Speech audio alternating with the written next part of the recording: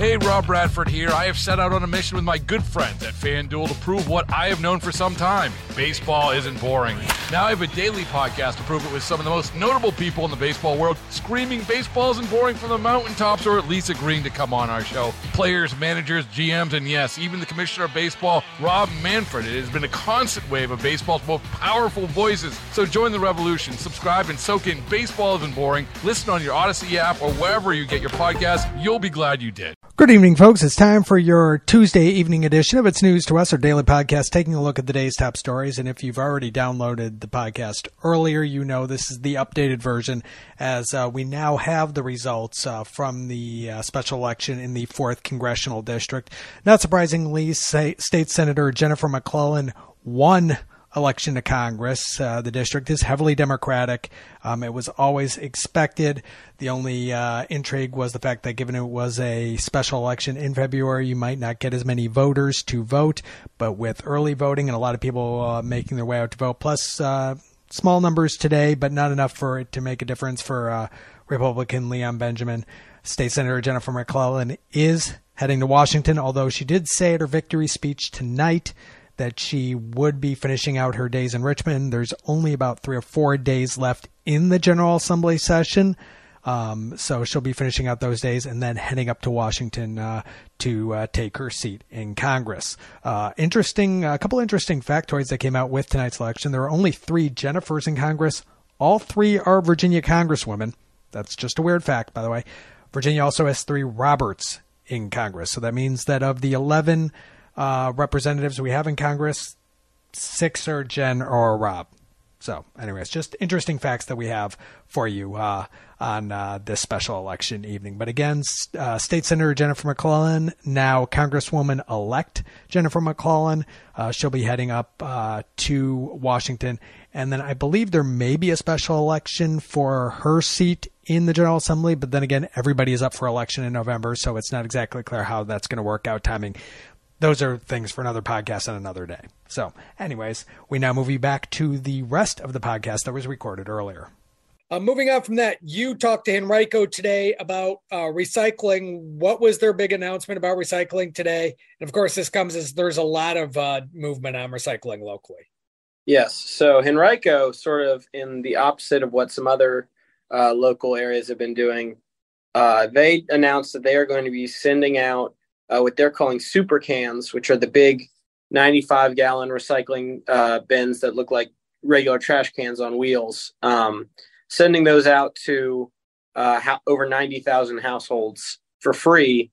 And that's going to be replacing what the county had been providing, which is the, I believe, 14-gallon hand sort of box-shaped recycle bins. And this is, they're saying, it's part of this bit broader environmental push they've been working on. But they're saying this is going to be, environmentally friendly, both in the fact that it will allow people to recycle more, but also the way they're designed will be a lot more efficient for the trucks collecting the recycling.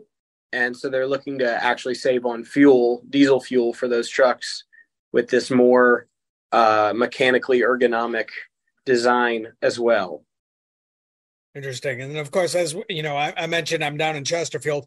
We're moving away from CVWMA and having the garbage companies basically do the recycling.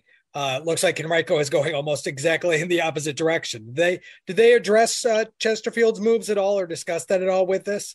They did. And they said, even though, other nearby localities are moving in the other direction, this is part of a broader sort of mission they're on.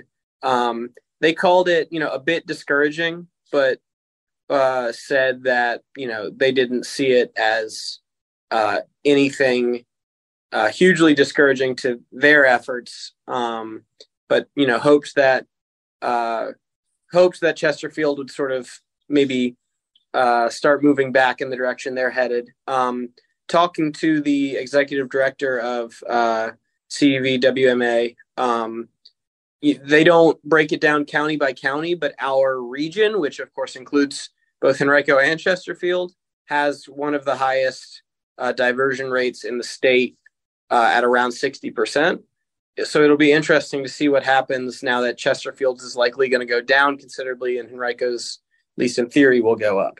Yeah, exactly. And Chesterfield made that decision last year based on cost. They were arguing, originally the cost, and I don't remember the numbers in front of it was going to go up like 200%, basically what they thought. And so they just decided, rather than run that through the county budgets and through the water and sewer plans, it was better to just have the trash companies do it themselves for potentially a different cost to the customers. So moving on from that, speaking of Chesterfield, there was a pretty serious fire down in Moseley, which is in far western Chesterfield, almost to Amelia, but not in Amelia just yet. One person was killed, another person injured, smoke inhalation. Beaver Bridge Road, which if you know where the Metro Richmond Zoo is, that's where Beaver Bridge Road starts. But it was back in their wooded area, very rural. And originally, Chesterfield said they got the call for a brush fire, which by today they were really concerned about because of the winds and the heat and the dryness and everything. But it turns out what it was a house fire that spread to a brush fire and then burned a shed as well. The house is a total loss.